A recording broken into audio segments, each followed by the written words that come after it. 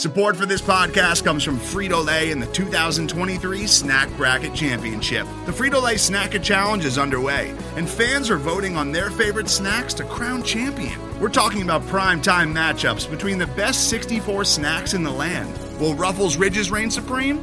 Can Doritos defend their dynasty? Or will Smart Food use their smarts for a surprise upset? Only you can decide. Get in on all the action for a chance to win up to $1,000 or a year's worth of snacks. Let your snacks be heard. Just go to fritolaysnacket.sbnation.com to vote and enter for a chance to win. No purchase necessary. Sweepstakes ends April 3rd, 2023. Void where prohibited. Year's worth of snacks awarded in the form of 52 coupons, each good for one bag of chips. See official rules at fritolaysnacket.sbnation.com. Stunned. I think Tyrese Halliburton was stunned, Malika. The league is stunned at this trade. First 10 for 3. Halliburton. What a great read. Now he's going to steal. Corte throws it down. Here's Turner just back in. Gets his own board going strong.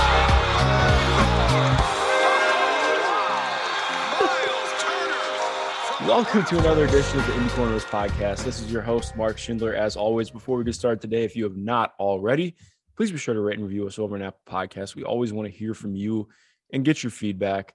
I'm joined, as always, again, by Caitlin Cooper, my good friend and co-host over at Indie Corners. Caitlin, how are you doing today? I'm doing well. Excited to launch into another draft podcast today. That makes two of us. Who are we covering today? Today, we are staying in the Big Ten, and we're going to shift to Iowa and look at Keegan Murray. Yeah, it was one state over. Is it one state over? I can't remember. My Midwest geography is terrible right now. It all kind of runs together living in Ohio. But yes, we're bringing in a good friend of mine and somebody who does fantastic work over on his YouTube right now. Just great thoughts on Twitter as well. And that's Ben Pfeifer. Ben, how are you doing today, man? I'm doing well. I believe it's actually 2 states over. It is. But well, I guess I promise I passed geography, but I was gonna say you live in the Midwest, Mark. It's all the same, man. It really is. But you know, I appreciate you. I appreciate you both having me on, and I'm excited to talk some draft today. Yeah, definitely. Caitlin, I guess. Well, do you want to preface what we're doing today for those who have not listened to our first pod on Jaden Ivey? Which also, if you guys have not listened to the first pod on Jaden Ivey, go listen to that. We did that with Adam Spinola from Over the Boxing One. Jaden's a super intriguing prospect, and we had a great time on that one. Yeah, so basically what we're doing, if you haven't listened to that one yet, which I agree with Mark, go listen to it if you haven't, is it's called Stock Up, Stock Down. So Mark and I both select a small sampling of games from the player. We're watching the same games, and then we're picking one clip that we think, that makes us a little bit higher on that player, and one thing that we notice that, might make us a little bit lower on the player. And then we're going to run those past our invited draft expert, which today has Ben, and get his more overarching takes on what he's seen from Keegan so far through his own research. So that's what we're going to launch into. And I'll just turn it over to Mark and let him hit his stock up first. Yeah. I'm trying to think if I want to start with, can we do it? I feel like I've done this 2 weeks in a row, starting stock down and first. Let's start stock up. It's going to sound like a dumb thing, but I went a little bit more macro with this one. And instead of choosing one clip, one of the notes that I kept coming back to, and this isn't just from these 3 games, because we watched Ohio State, Michigan State, and the Purdue game right at the end as well. And I think the amount of times I wrote, I haven't loved everything Keegan's done, but then I look and I'm like, he has 17 points in 7 minutes.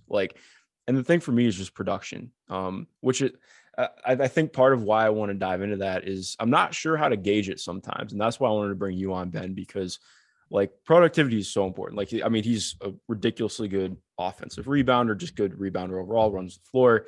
He totally eats doing the little things without even having to touch the ball sometimes.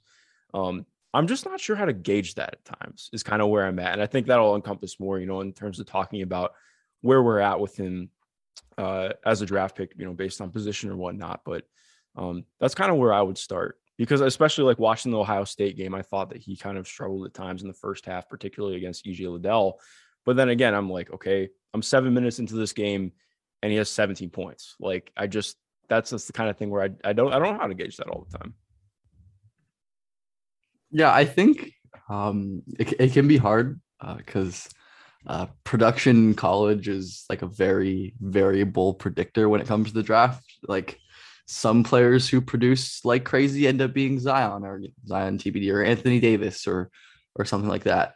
And then the other ones end up being Frank Kaminsky or like Keegan's ex-teammate Luka Garza or like Denzel Valentine. Like all of these players were like the best players in college and would do the same thing where they'd put up, 17 points in 5 minutes, seemingly out of nowhere. But I think for me, it's, which is not an easy thing to do, is to just try to think of how and why they're scoring the way they are and producing the way they are, and to what extent that's going to translate to the NBA level. And I think a lot of that is, or the foundation of that is seeing what, skills they have and traits they have, how those traits can be improved, and what their role looks like now versus what it's going to look like in the NBA. And I'm sure we'll get into this later, but I think for Keegan, especially for me, I'm not sure, like, I feel like his role is going to be very, very different in the NBA than it is in college,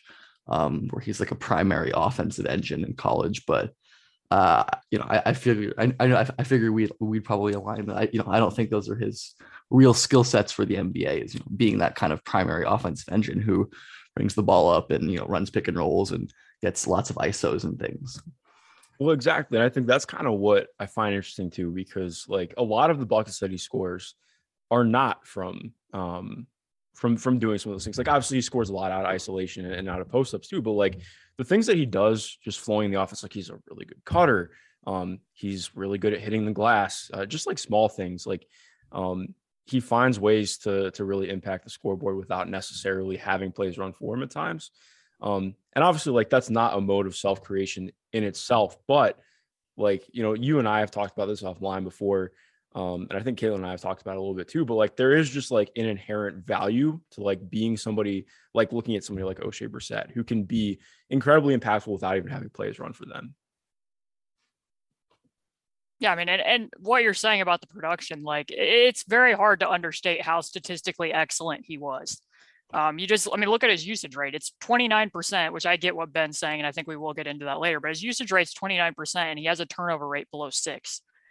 That's just absurd right there. Like look in the NBA and try to find the only two players who had that degree of usage with a turnover rate in the single digits that were at that level was Klay Thompson and Kristaps Porzingis. And then you also have to measure in the fact that he also has the block rate, and he recorded in total more steals than turnovers. Like, I mean, a lot of that is just absurd at the college level. So, like I said, I think we'll get into how some of that will scale when he's at the NBA versus in college, but I do think that we should highlight exactly. I mean, he tripled his scoring average and he increased his 3-point percentage from like the upper 20s to nearly 40 on almost 3 more attempts per game. Like this is pretty wild increase in production in your second season. Yeah. I mean, before we even go to your stock up, that's one thing I want to ask Ben too. I have like a million questions. Keegan is such an interesting prospect to me. Like I feel like I've been all over the place on him. I mean, talking about growth curves, I think we were talking about this in a group chat yesterday too. And looking at guys who are the same age even, but like guys are just on different growth curves. Like how much for you does it factor in the growth that Keegan has had from who he was last year to this year? Because I mean, he went from a guy who was, a fringe starter at times last year to being, a borderline national player of the year this year. So how do you try and factor in some of that stuff when you're looking at moving forward in the draft? I think it definitely matters, but I think like age is really important in this kind of context. Like Keegan, while being a sophomore, is going to be 22 on his first NBA game, which is like pretty average senior age. And while I definitely think it's probably it's just as pertinent to look at age, to look at like growth curve. Exactly, like Keegan was a late bloomer in terms of his college start. And, as a sophomore, he really bloomed. And I think the level of growth, especially in his shot, is just really, really impressive. The fact that he's able to be such like an impactful and versatile shooter. And, as you two have been saying, someone that really like impacts the game positively at the college level in basically all ways. But I definitely think like we've seen players like this like really explode around age 21, 22 in college. And then, maybe you get very hyped because of that. And then maybe have like not as great of an NBA career. Of course, it happens, where older players really have success. And I don't think like it's smart to just say, oh, he's 21, 22, he's not worth, considering. But I definitely think it's important to look at those two things together. But certainly this is the kind of growth curve you want to see if you're a Keegan Murray optimist.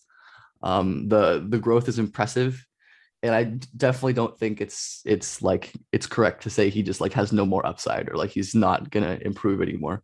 Because it's clear that he like started, potentially started developing late, and has been on this really positive development curve, and keeps growing as well. So I definitely think it matters a lot.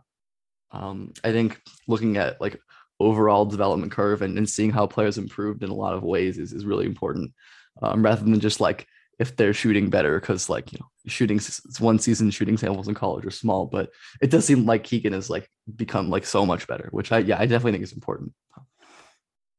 Well, Caitlin, I'll let that transition to you. What is your stock up for this episode? My stock up, I'm kind of generally calling completeness, but it's the very opening possession of the Big Ten championship against Purdue. And Iowa's running a set, and they're starting it to bring Keegan off of a stagger. And it's a similar variation that Nate Bjorkgren ran for Justin Holiday last year, where the player that the stagger is being set for, Keegan, is the first screener, but then he flips around and comes off the second screen, which effectively becomes a pin down, which that could be a shot. And kind of what Ben's saying before, like you're seeing a lot of versatility in the types of shots that he's taking from three. This isn't just somebody standing in a corner and shooting spot up threes or just standing at the wing and getting these off the catch. Like he's doing stuff off of motion, and not just this motion. Like you can see him doing a lot of variations in staggers where he pops out as the first screener sometimes, and the second screener does like a pin in, or they'll do the twirl split action where the first cutter comes through the two screens and then he flips around and comes off the second. He's making those shots. He did more in the pick and pop this season above the break. Also did a little bit of dabbling with step backs as well. But in this play, just want to highlight that this is a similar play that the Pacers have actually run in recent seasons, with their four being Justin Holiday. So he gets it. He does not shoot. Immediately flows into side to side action as the dribble handoff operator, pitches it out, and then cuts to the basket. And what looks like a cut, he stops on a dime and seals on the block, has to extend his arm like Go-Go Gadget to catch it. And then on the way down, turns that into a mid-range jumper and cans it. So I think seamlessly being able to do all of those things in general, but let alone on the same possession, speaks to his interchangeability at the four spot. And we can get into how much they'll use the post, especially a Rick Carlisle team. But the Pacers literally do not have anybody in recent time. Like really rack your brain and think of a four who could go from coming off motion in a stagger set, motion strong, to actually diving into a post up, or in the reverse of this. When they were playing Ohio State and we watched that game, he's in the post and gets denied and comes off a middle pin down from his brother and shoots a three at the top of the key off motion. So in the reverse, think of a post player that the Pacers have had in recent time who could vacate the post and go shoot off of a screen. Well, like legitimately, I was thinking about this the other day, not to make a one-to-one comp, of course, but like the last player who could do that was Danny Granger, like that I can think of. I mean, Can you bring up anybody else other than him? Like I can't. Well, yeah, because I mean, imagine watching Justin Holiday be like, okay, they've stopped me from getting off my shot. I'm going to go dive into a post up. And like I said, like even to call that a post up isn't fair, because that's not a traditional post up. That's a very modern version of that, where he's doing it off a cut, putting in his work early to establish and seal position. And then it's more him hunting a jump shot than it even is, draining shot clock in the post. So, or watching Sabonis. Like, can you imagine Sabonis vacating the block last year and going to the top of the key and shooting off a pin down from miles? Like that's just not something you would have seen from a Pacer in recent times. So I almost like everything about this possession. There's one little thing that's going to be part of my stock down, but I just wanted to highlight in general what I think the big selling point of Keegan Murray is, and whether he's on a team that will allow him to do all those things, is just the overall completeness. Because what we're not seeing in this picture too is that the guy does a lot grab and go coast to coast as the transition ball handler as well. So Definitely. One thing I wanted to ask you too, Caitlin, and I'll ask you as well, Ben. How do you feel about his passing? Because I think it's something that I found interesting. Like, obviously, you'd never want to just take straight, assist from the box score. I think especially for his role, like you mentioned with the low turnover rate, like I don't think that he's like some preternatural passer or anything, but I've been pretty impressed this year considering what his usage is like, and being the option that he is in that offense. That he, I mean, he doesn't really make hazardous passes, but I also feel like he's pretty good at moving the ball as well. Yeah, that's going to be part of my stock down a little bit, not Mhm. passing, but because I don't want to give away too much, Okay. but because of how much he uses a spin move, I think there's times where smart defenses that have done a lot of scouting are going to sit on how frequently he wants to go to the right, and they'll bring another defender. Like you saw Purdue do that in the second half, where they were immediately bringing the guy whenever he was going to turn. And he made the right pass out of that one time. And I think it got a 3. Iowa didn't make it, but that's one spot because of what some of his limitations are that I think is an area of growth for him, where being able to make those types of reads quickly because of what he is as a driver is a spot that I think he could still have a little bit of upside. Definitely. Well, Ben, do you have anything you want to add on that? Yeah, I kind of agree with actually no, I definitely agree with what Caitlin said about the not passing. I think like when we discussed the turnover rate, I think like considering like what the player does as a passer is important for me. And I really think that Keegan is just not someone who it's hard to know because we don't know what goes behind the scenes with coaching and development and their training staff. So there's a play I know in that Purdue game where Keegan attacks a closeout. And he creates an advantage off of like a pump fake attacking closeout, and Travion Williams stunts at him, Yep. Leaving a pretty clear like 2v1 situation to make a pass, and he just kind of freezes up, and I think he turns the ball over or shoots a bad shot. I think when you kind of task Keegan with those more complex reads and more complex situations, even saying that, I think that's a pretty standard situation for a closeout attacker in the NBA, being able to make a decision at a help defender. I think Keegan really struggles there. I think, as Caitlin was saying, like the flow of offense stuff he can really do, which is certainly important. But for me, like for his upside, especially if you're talking about him as like a top 4 or 5 pick, I really want a lot more as a playmaker. Like I think a lot of the low turnover rate can be explained by him just shooting a lot.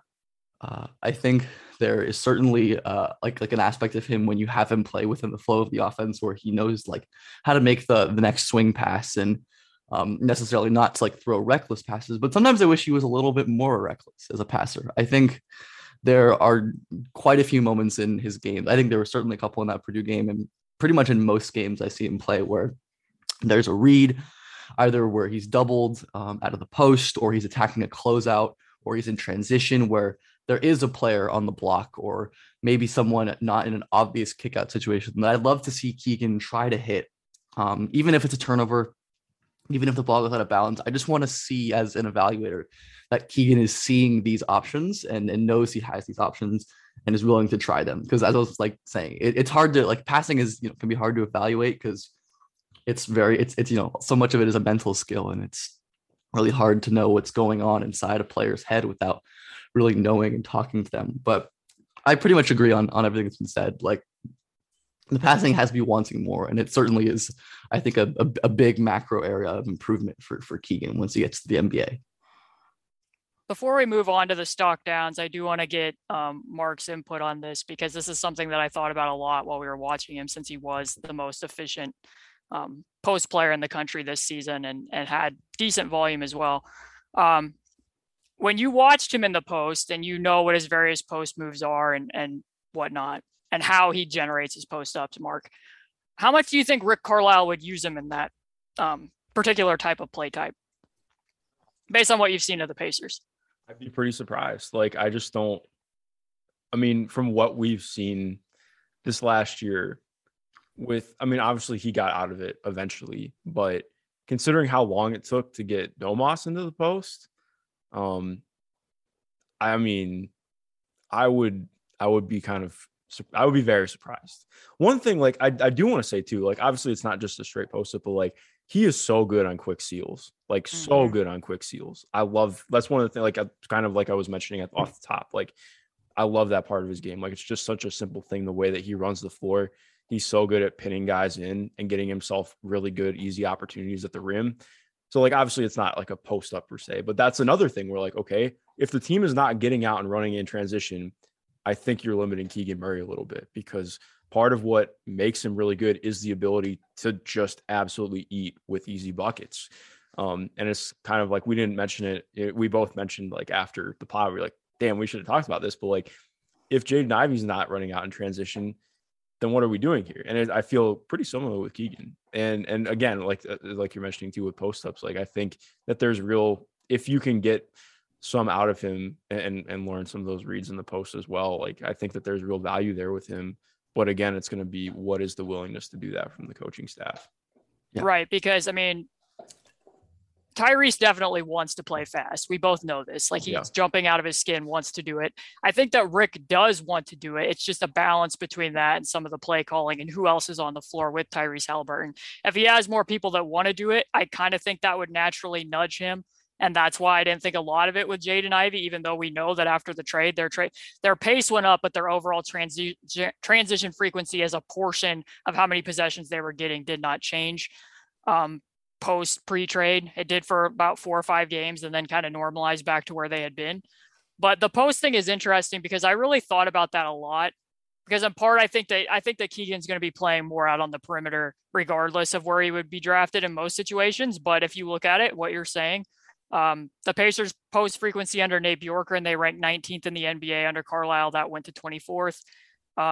Sabonis's post frequency was definitely slashed. I mean, last year under Bjorkgren, or I guess I should say now 2 years under Bjorkgren, he was at 7.6 post ups per game, a post frequency of 20.6%, and that went down to 16% and 4.8 per game. Now, some of that did rise, as you're saying, like especially during the COVID stretch when they didn't have other playmakers out there, they started doing a little bit more of it. But when you watch the ways that they did get post ups when they did it, it makes me think that they would be amenable to some of the ways that Keegan does it as well. Because even if you go back to Rick's time in Dallas, Luka Doncic posted quite a bit if he could dribble into the post up. And it became more of a methodical back down. What they shy away from more when you watch it is running like more complicated actions that are designed to get post entry passes. So like even this year, I mean, they didn't do it a lot because they didn't have like the physical and strength advantages, especially after the trade. But there were times where they needed to look at the interior matchups against switches because of what some of Tyrese's own limitations are when he has a big out on the perimeter playing him close and what he can get and juice off drives, where, they would occasionally throw it into Isaiah Jackson. And then maybe that becomes like a step back 2, or they'd throw it into Jalen and he couldn't get it anywhere. Sometimes even what some of Miles Turner's limitations are. So I think what you're saying, like Keegan getting down the floor quickly, putting in his work early, sealing, those were things that the Pacers did do last year. And if you can throw it to him on the wing and he has, a smaller player and he can do, because I mean, they were even trying, you and I both talked about it. Like they tried to have Sabonis do that in the early portion. It was like they didn't want to take shot clock time to run a wedge set or run a cross screen for him to establish position and throw the ball into him. But if he was on the wing, like when they're in Brooklyn, or errantly when they were in Toronto, he would go into bully drives from the wing and try to drive into a post up. The difference being is he doesn't have the shot for people to play him closely. So then it was like him having to drive into a brick wall once he got there. If Keegan's shot's respectable and they have switches in certain spots, I think Rick will let him do it. Is he going to do it to the degree that he did in college? Probably not, but I don't think he's probably going to do that to the degree that he did in college at most teams where he would be drafted. But I kind of think that they would let him do some of it. And if they wouldn't, I think that they need to, because they don't have this dimension to their offense. And I think that that's a need. Physicality and strength and what they can do on the interior, to me, headed into next season, is a need, along with, having bigger wings and point of attack defenders. Yeah, no, without a doubt. And especially too, like considering that he's a guy, like if the smaller wing does get put on him to run him off the line and stick with him, like, okay, that's an easy way to punish mismatch, or trying to mismatch like that, if you can take somebody down in the block like that. So that'd be really interesting. I guess, should I flow into my stock down, or do you want to go with yours? No, you go ahead. So I feel like I keep cheating, but mine is like, it's more like stock unsure. because he scores a basket here. I clipped this a couple days ago from the Ohio State game. I actually thought, like, as well as he scored, it was just the process that really stood out to me as being very difficult. Like, I thought EJ Liddell and Zed Key gave him a lot of problems in that game, even though, like, again, like, it's hard to parse through because he did score a lot of easy baskets. But like, so I'll just describe the play. They go into that twirl action, like you mentioned, out of the play. He pops out to three in an empty corner off a screen from his brother Chris. Zed Key switches onto him, and, like, to be fair, Zed Key, I think he's about 6'8" or 6'9", and he's pretty mobile for his size, really strong too. But, like, okay, Keegan pops out the three, Zed chases him out to the 3-point line, and he tries to take him off the bounce, gets stonewalled, flips it back to his brother, and steps back again, and then goes, and this time goes into a post, ends up going to that spin move.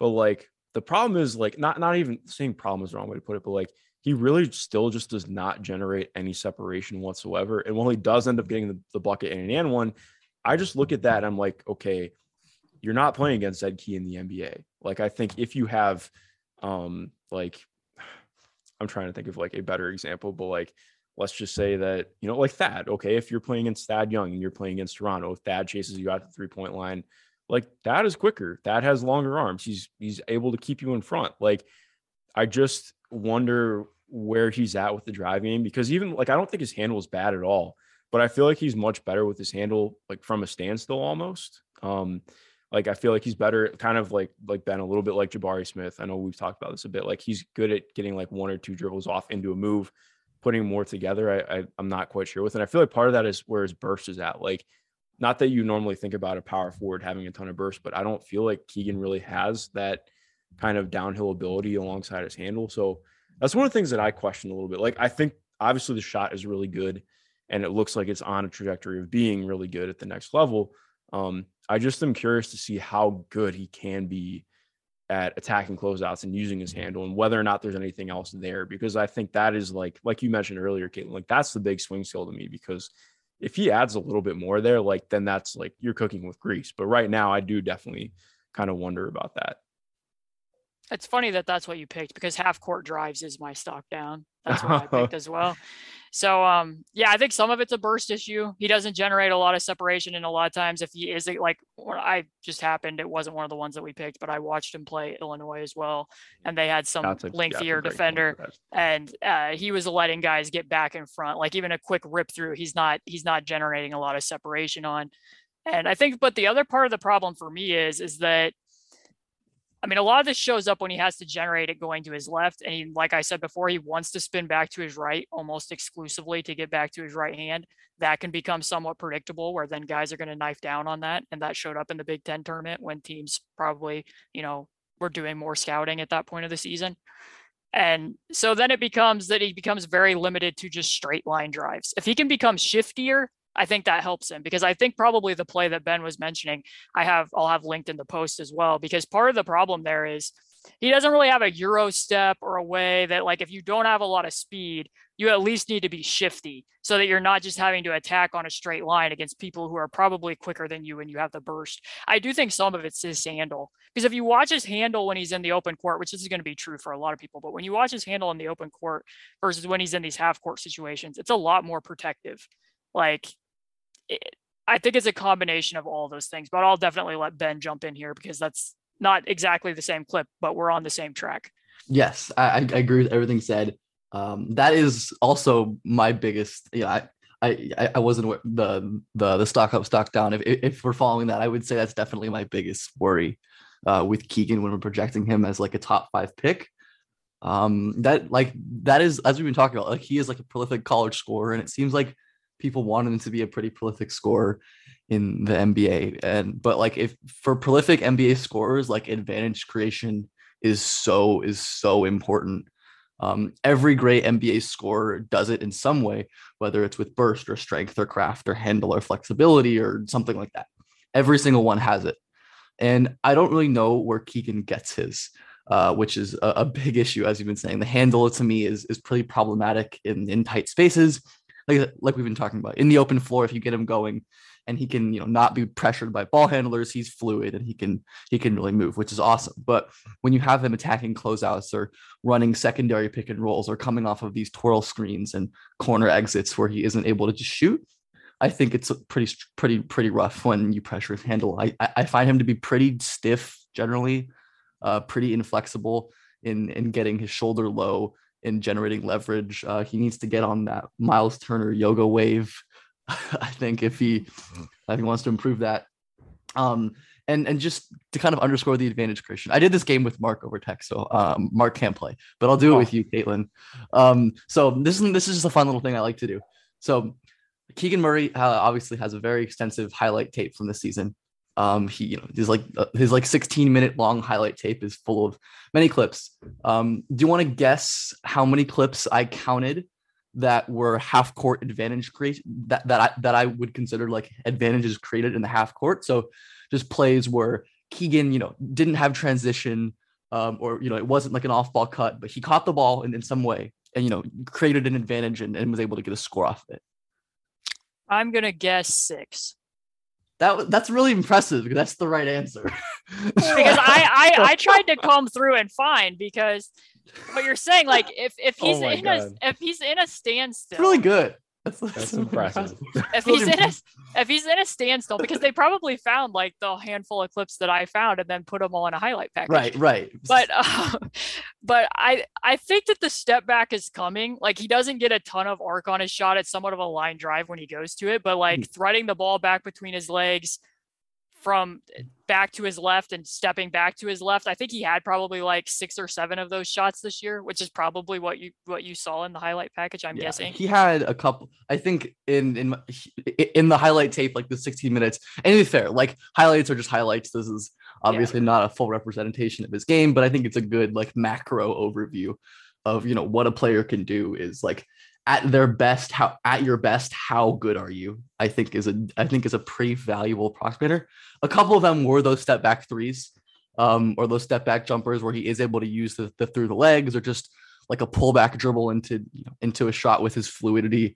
Where at least at the college level, bigs like really have trouble guarding that because there just like aren't guys that big and that fluid. And like the shot, I think, is probably the most impressive component of his NBA translation. A couple of those where he was able to use his kind of like burst fluidity combo to get by big, so he had switched on. And then one was like a handle flash, I'd call it. It was against Michigan where he did like a behind the back into a crossover against Moussa Diabate, and was able to create a little separation. But like even on that play, like the shot he ended up getting was like a fairly contested layup. Like once he got that initial separation, he wasn't able to hold it. And I think that's kind of a recurring issue I see with Keegan, where even if he's able to, use his strength or his fluidity or some other skill, or, a successful spin back to his right, as we've been talking about, to gain that initial advantage, I think he often squanders it, which is something I have in my notes for him. And I think some of it is a tools related thing where maybe he's not the athlete, or, not skilled enough, or just not shifty enough to keep those. But I definitely think there's also a process thing where Keegan seems to be very comfortable in what he's comfortable at. Like he's comfortable with the tough post ups. He's comfortable with the spin backs to his right. He's comfortable with the tough face up jumpers. And I think he really just leans on those a little more than I wish he would as an NBA scorer. There was another play in that Purdue game where he had like a secondary pick and roll, and he like initially got his defender in jail and used his off arm to get him off and got a little advantage going downhill, which was really nice. There was a dropping big, but Keegan is strong and can go through him. But Keegan just kind of pulled the ball back and went into a post up, and the play ended up dying. So I think generating those advantages in the half court when you don't have a cut, when you don't have a post up, when you don't have like a cross screen, because those are obviously going to come, but you have to be able to do more than that if you're going to be a star scorer in the league. So for me, the biggest thing to keep track of for Keegan is, can he generate those advantages, and can he capitalize on them when he does generate them? So today's episode is brought to you by Cars.com. With over 2 million vehicles and 50,000 more added every day, Cars.com will match you with the perfect car for you, your budget, your life, your style. And if you're ready to say goodbye to your current car, Cars.com will get you an instant offer to cash it in. Just start by entering your license plate and get matched with a local dealer who will write you the check. So whether you're looking to buy or sell, just go to Cars.com. It's magical. Okay, well, that's perfect to flow into what my stock down is, because this is all pretty much going to bleed together. But when I said before that there was one little thing about that Purdue possession that I brought up that I didn't like, when he came off the pin down, there's a pretty clear spot that if what we're saying, like if he has a little bit of burst and he can curl into a catch off of that screen, which he would have to put the ball down on the floor with his left in order to do. But like if you watch, which it'll be in the post, but if you look at the screenshot of this, like there's a perfect opportunity to put the ball down on the court there and then play 2-man game on the right side of the floor, because Zach Edey's totally backed up playing center field. And Jaden Ivey, in what I found to be a very recurrent theme, has his back completely turned to the ball following a cutter and has no idea what's even going on. So if he gets the ball there, he can play 2-man game and potentially hit that guy rolling or just go into Zach Edey playing way far back. And instead of doing those things, he catches it and is very square, which I think could limit him somewhat if you are going to use him like in some 4-5 pick and roll instances to even be able, like he's not even going to try to do this. But that wasn't the clip that I picked. What I ended up picking, Mark said some stuff about the Ohio State game. I think one of the main ways that Iowa tried to get him like isolation attempts is with this particular action where they have screens on both blocks and it's not floppy, but it looks kind of like floppy. And the two guards are just going to exchange sides. And then he just flashes up to the right elbow to get, he can, from there, he can put the ball on the floor and go to the rim. He might shoot an elbow jumper, whatever he's going to do. So he comes and gets it and tries to drive left. And what we were saying, like the defender just gets right back in front of him. So it becomes a very wide angle layup. Like there's not really an advantage maintained all the way to the basket. But on the flip side of this, on the very next possession after a timeout, they run the same play again. And this is where I do like him and think that there's a lot that as far as like skill ball that can translate, because they effectively run the exact same play back to back. The guards reject the screens. He flashes up to the paint, and instead of getting that pass, he backdoors and catches a lob. So like that is a recognition of, hey, what I just did didn't work, and I can still create an advantage. It's not going to be off the dribble, but I can backdoor and catch this pass. And that is also a spot where, like, if you're going to a team like the Pacers and you can play with Tyrese Halliburton, who can create perimeter offensive advantages for him, like, and again, it would go back to where the Pacers draft. I can definitely see the skill ball fit between he and Tyrese, even though I agree with everything that we've been saying.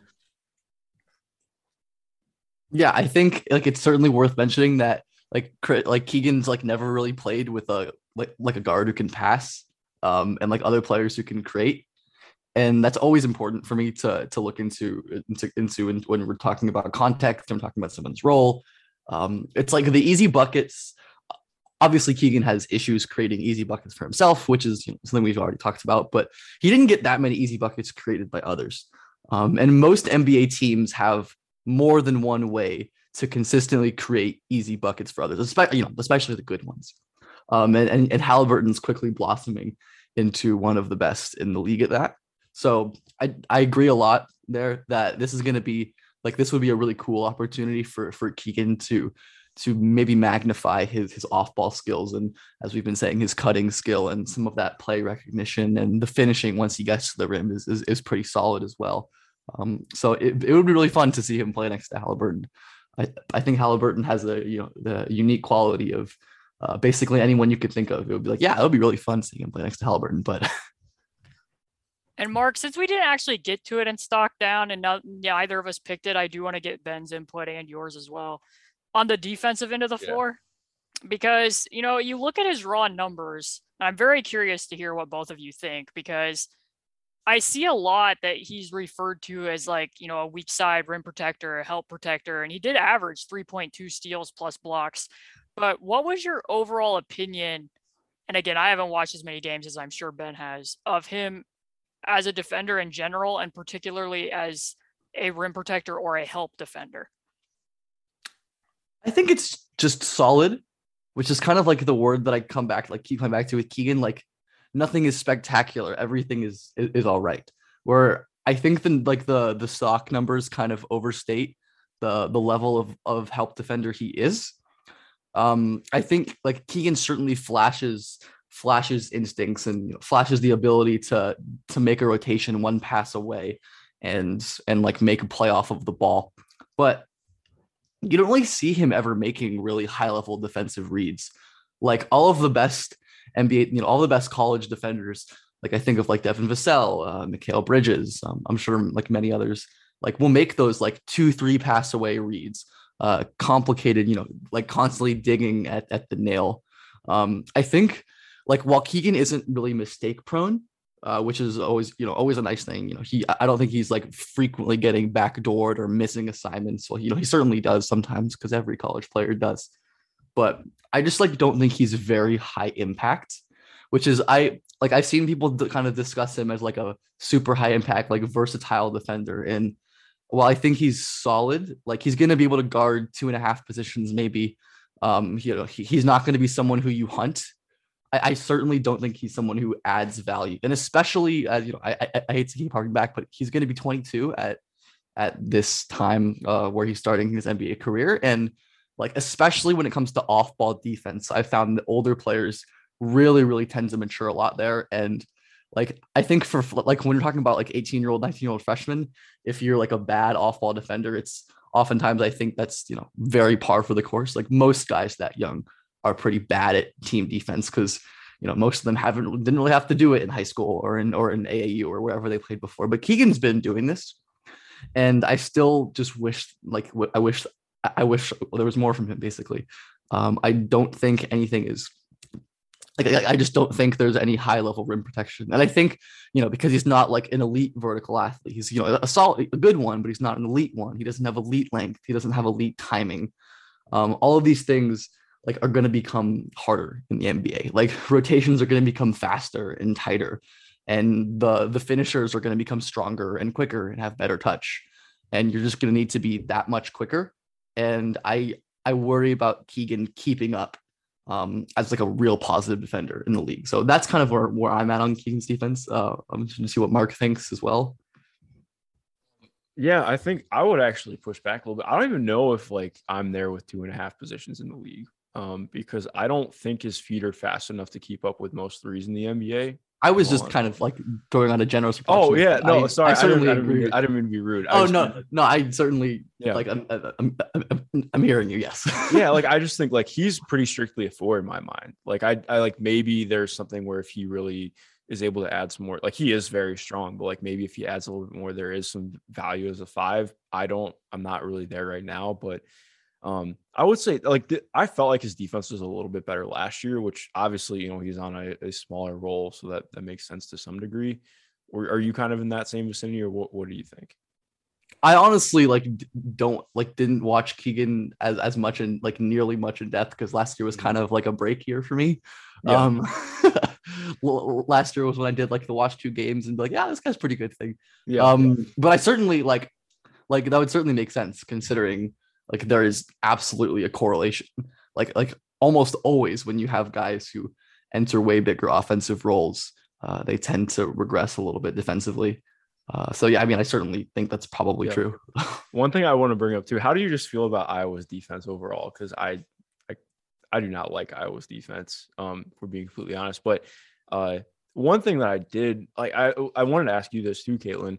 How do you feel like I didn't really know how to feel about it because he was like the only guy on the team who does it. Like constantly fronting with his back to the ball.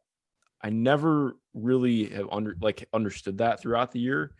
Do you guys have anything to weigh in? Are you talking about fronting the post or fronting an inbounds play or fronting the post? Like consistently would front the post. So he's toes in on the post on the white coverage. He's toes into the lane is what you're telling me.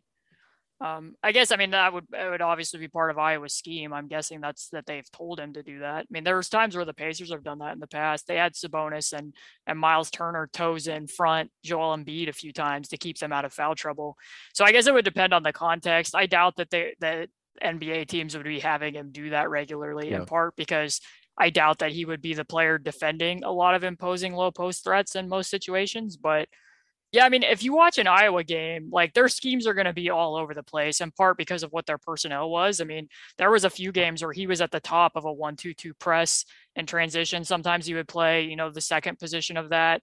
Just in that Purdue game, they went into a box and one briefly against Jaden Ivey with him playing low box. They play 2-3 zone. They, do some switching, like what I think Ben's referencing. Like I wouldn't feel comfortable with him switching on to perimeter guards. If the Pacers keep the scheme the way that it is, where they were doing the degree of switching that they were post trade, I think he would have some problems there. And like what you're saying, I don't think I would feel very good about him. Like offensively, I could see some things that you'd be able to do small ball center wise, but defensively, he would have problems if he was having to play small ball center currently. I think just because what I was getting at in part and I kind of agree with Ben that I think that the stocks numbers overstate some of what he does as a help defender, because I noticed a lot of spots. And again, like some of it's difficult because, not every team's going to be expecting him to play box and one or 1-2-2 press or other stuff, but like he's in the box and one and just, I don't want to say it's obliviousness because I don't think that's what it is. It's more like spatial processing and I guess I would say reaction speed of what's going on around him, where there's times where it's his rotation and he doesn't recognize that he needs to be the one there. And then he ends up leaving the rim open in certain circumstances. So I think that would need to get better. I mean, I think it would certainly help him to be playing beside somebody like Miles Turner, where some of that's being minimized. And in part, like I go back and forth too, because I'm kind of discounting like the one game. Mark said you watched Michigan State. I think I watched the Michigan game, so I didn't even watch the right games for this apparently. But no, I probably watched the wrong game. That's but both this is teams such a were Midwest podcast. No, I watched the wrong game. Yeah, but like both teams are running so much zone, but at the same time, like NBA teams are running more and more zone. So in part, like I wanted to cast some of that aside, but like even the Pacers, like if you trace them over the last 3 years, they've hit defense bingo. Like, I mean, even under Dan Burke, they're playing 3-2. Under Nate Bjorkgren, they're playing triangle and 2 and box and 1 and 2-3 and shifting what they're doing in the 2-3. And this year they were switching and triggering man out of their 2-3 zone and playing 1-3-1 zone and doing some half court zone and half court trapping. So like it is becoming more important that guys be able to play in those other different types of schemes. I don't think it translates 1-to-1, but like what did show up in the zone as well as in the man-to-man is I think that some of what's being like, I don't want to say purported, but if him as like potentially being a weak side rim protector, I would need to see more progress in that to feel confident that he would make those rotations in the way that Ben's saying, when you're against better finishers, quicker finishers, and all of that becomes much faster. I mean, just in the sense that it's a 24-second shot clock. But yeah, I think I was a little bit lower on his defense after I had watched all that versus what you would have assumed by just looking at the stats on Sports Reference, I guess is what I would say. Yeah. I think oh no, go ahead. I was just gonna say, I think the spatial awareness point is really good. Because I think that's also like a nice way to characterize his issues on offense when he's being asked to make those more like complex passes, as we talked about. Like feel or like is like kind of a nebulous term, but I think blanketly like Keegan's like general like spatial awareness and recognition and processing speed is low on both ends, and I definitely think that's a big impact as like a weak side rim protector. So like when I'm watching him play defense, like even like when he makes the good plays or when he's able to like time up a block, it's like, is that going to be there in the league? Like, is that like one pass over kind of slow rotation going to work? Or it's, it's like maybe he misses a rotation and doesn't like Keelan said, he's, playing that zone and there's a space that's open and he misses his rotation to the rim and doesn't get punished. I think it's important to think like, is he going to be punished for that in the NBA? And the answer is almost always, yeah, probably, because NBA offense is ruthless and NBA offenses are incredible at punishing every single little mistake. And especially the good ones. Like it's very hard to be like a great NBA defender. Like you have to be so spot on with your recognition. And even if you're not, you have to have like really incredible athletic tools to be making up for that. And again, I think I'm totally in agreement that I think Keegan just kind of falls short. Like, not to say that I think he's a bad defender. Like, it's not like he's going to be like a liability, I don't think, because, he is like large and can move enough, and has general awareness. But this idea of him as like a very like positive defender, someone who you're really getting to be like a wing stopper or a help rim protector, is kind of off base for me. Yeah. Sorry for interrupting, Mark. No, you're totally good, because it's like, just to hit on too, like obviously I'm still trying to learn schemes better and everything, but again, like I think like what you see watching Iowa so much is like it sounds this is like the worst thing ever, because like they play zone a lot, but like he sees like very zonally, I think is almost the best way to see it. Like when they are playing zone, he's good at staying on his man and doing the right thing to contain his man, but like also like, dude, you're playing zone, like, and it feels like he doesn't have quite those help instincts to sniff out, like you're mentioning, sniff out plays. And like, I mean, I don't know how much you thought of EJ Liddell watching Caitlin, but I think I watch. This is not me trying to push my EJ Liddell propaganda, Ben, but like I think like it's such a good point, because you watch EJ Liddell play and it's like, this is a guy who does make those rotations all the time. You see the difference in how he picks things up defensively. But I would note too, like I think like we've hit on a little bit, playing in like a different context, I think would have really made him look very different as a defender as well. You know, if he's playing somewhere where he's not the biggest player on the court all the time, and maybe there is better communication, because overall, like, even though, yes, they did do like a lot of funky things, I didn't feel amazing about Iowa's defense at any point this season. And I'm sure Coach McCaffrey did not either, but like, I do think it would be really interesting to picture him alongside, like you mentioned, Caitlin, playing alongside Miles. Yeah, because I think sometimes when he's having to play back line, it's not that he's ball watching, but he does track the ball in terms of monitoring kind of strangely where like a kick out's going to go, rather than what rotation he may need to make, which leaves the rim open sometimes. But as he did have some nice moments, like in ways that you could see him scale a little bit differently depending upon which defenders are out there. Because like in the Purdue game, they were forcing Jaden left. He was very far over, providing nail help to ensure that Jaden couldn't get into the paint, and still got out and had a very nice on balance closeout and was able to run the guy off the line, that type of stuff. And he stayed solid in that situation. So if he's able to do a little bit more of that with, like I said, if there's other, defenders around him, and I agree with Ben, I wouldn't categorize him as a liability. I just don't want what the box score says to overstate some of what he does. But I mean, I think too, that a lot of what he does on both ends of the floor, I would refer to him as like a technician. Like he's going to execute what you give him to do at a very high level. Is he going to always recognize stuff when it's not clear what rotation he may need to make and it's more of like an emergency situation? Maybe not. Is he always going to recognize what you're saying, like what type of pass he needs to make when it's outside of a play and he's playing out of pocket? Maybe not currently, but I think that there is room for him to grow in both of those areas, just because, what I showed in this Ohio State play, he did have a very real self-awareness that like me flashing into that middle isolation, I didn't find an advantage there, but I can set up my defender and make this read and get back to the rim. He is very skilled in a way that I think will translate to the NBA in certain circumstances. Definitely. Do we want to talk a little bit about, just him being, if the, like, let's say the Pacers, I believe, have the 5th lottery odds right now. If they took him with the 5th pick, which he has been mocked at times to the Pacers with the 5th pick, where would you be on that, Caitlin? I'm actually going to let Ben tackle that first. The hedge. No, it's not even just a hedge. It's just because he's seen more players at the top of the draft. I haven't touched some of these players yet. Mm-hmm. So okay. Well, I will say that I would call it a not great pick. I think while this certainly is, like I think myself, especially, this is like not the strongest draft in the world. And while I don't think it's like so outrageous to have Keegan in this range, I generally think there are going to be better options, like Jaden Ivey, who you two talked about on last week's episode. It could very well be available. Someone like AJ Griffin could be available. Who knows about someone like Shaden Sharp, who I think all of these players just have substantially more upside. Where they're younger, have more scoring tools, have more defending tools.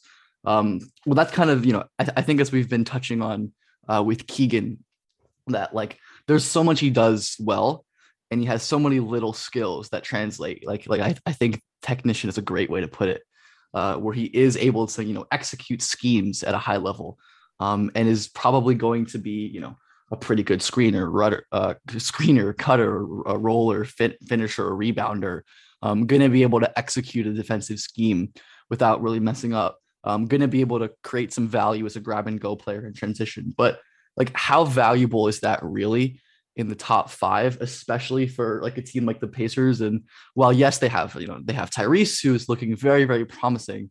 I still would say they're certainly hoping to land another player with real star upside.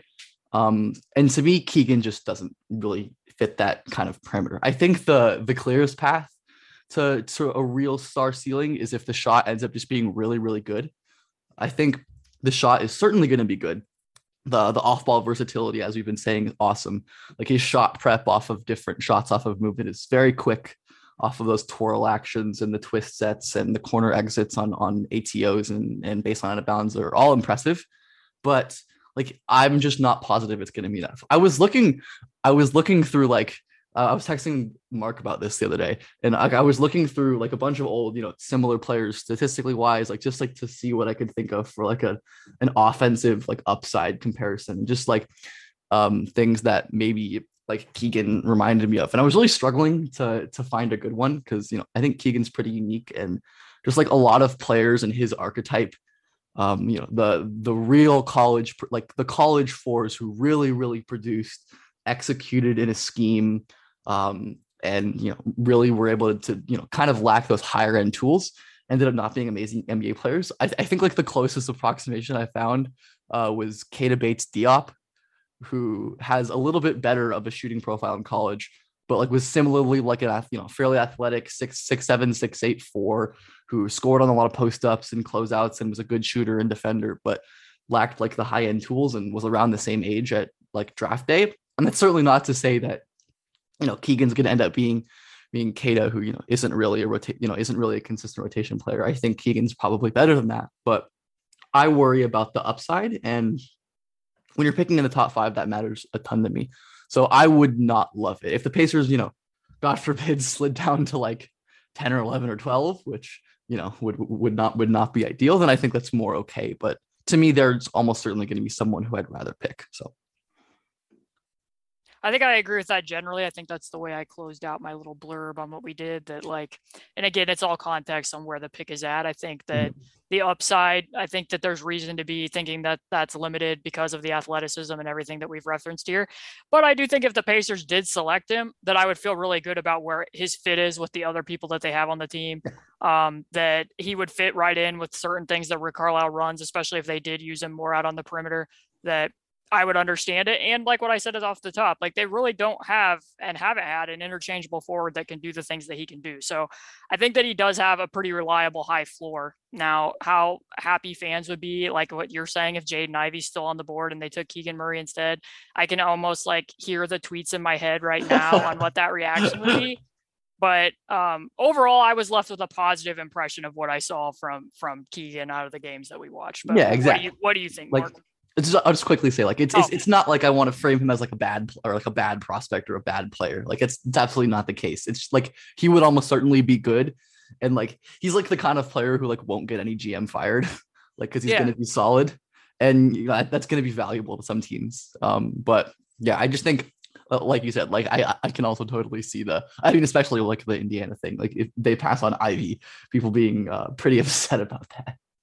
Yeah, I mean, I feel in the similar vein. I think it's tough because Keegan, much like Chris Duarte last year, is I think going to get a lot of the same billing of like, oh, this guy's old, like this and that, like, and like in spite of like, it's not that we think that he doesn't have a ceiling he could hit, but it's just like, it's Jaden Ivey, man. Like I know that's like the worst analysis whatsoever, but I just think like it's very hard for me to watch Jaden Ivey and not think that's somebody who in 3 years could turn this franchise into a different direction than what they're doing right now. And not that Keegan can't be part of a really good team, but I just think if it just comes down to what is the team trying to do, I think is the best way to put it. If the team is trying to be a playoff team next year, then sure, draft Keegan Murray.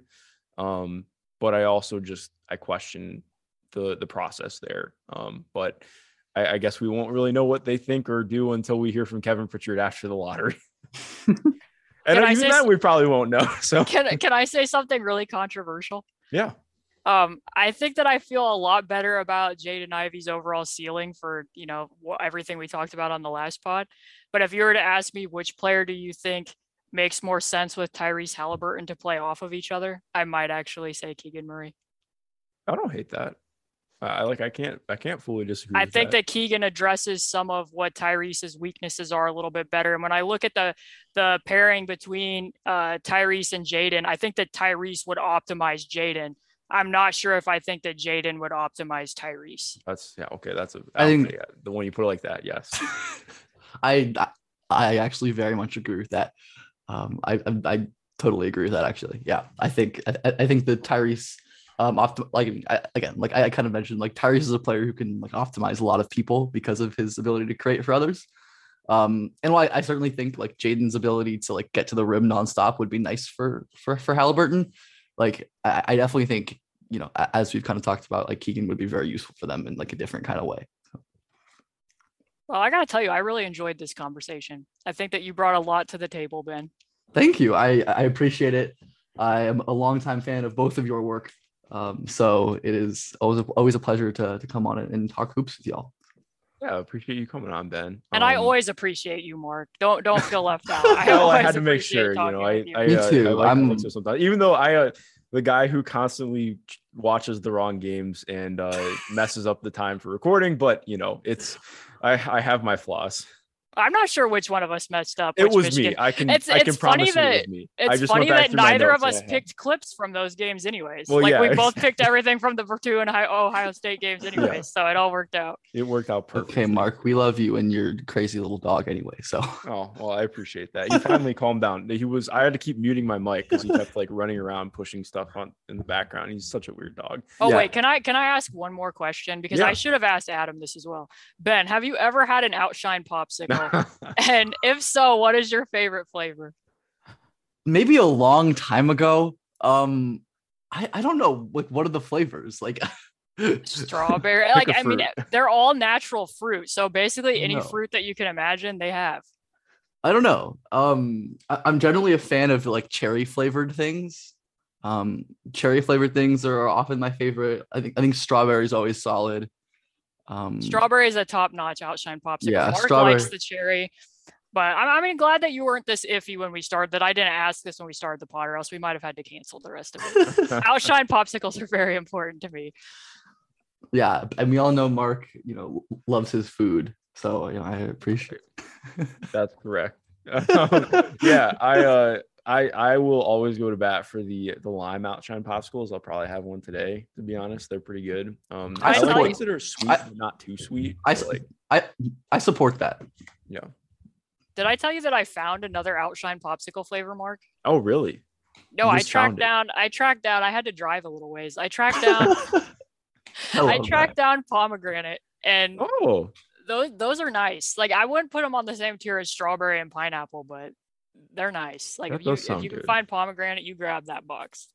Mark, are you a key lime pie person? Oh my God, yes. I'm a notably anti-pie person for the most part. I think pie is pretty overrated. Chunky. Yeah, I believe you're on the record about like fruit pies being unnecessary. Yeah, I find them unnecessary. Just eat fruit.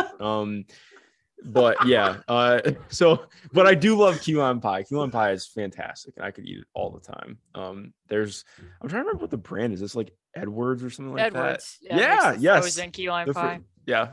I find my trashy desserts wherever I can. It gets the job done. I think that's the best way to put it. It's very delightful. It's a work like pie. It's the Keegan Murray of fruity desserts. Key lime Murray. That's what we'll call him from now on. Ben, where can people find you? Yeah, I mean, I just follow me on Twitter at BJPF_. Half the reason I changed my @ was so I didn't have to spell my last name on every podcast. But no, I tweet occasionally, and I guess I'm kind of posting YouTube videos now. Like I'm not really sure. Very good. You just posted a video about Keegan. I did. Yeah, you can.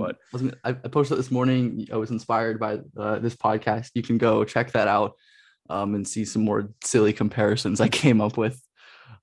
But yeah, you can subscribe. I think my channel is just my name, and like you can find it on my Twitter. But He's very I don't have much. He has a tie on in the picture. You can Yeah, that's my like senior picture from high school. And like, I don't think the people will be able to see this, like the Zoom recording, but I certainly don't look like that anymore. You look very different now. Yeah. Relatable. I have aged like 4 years since then. So I would hope so. Well, Ben, this was absolutely great. Caitlin, this was great as always.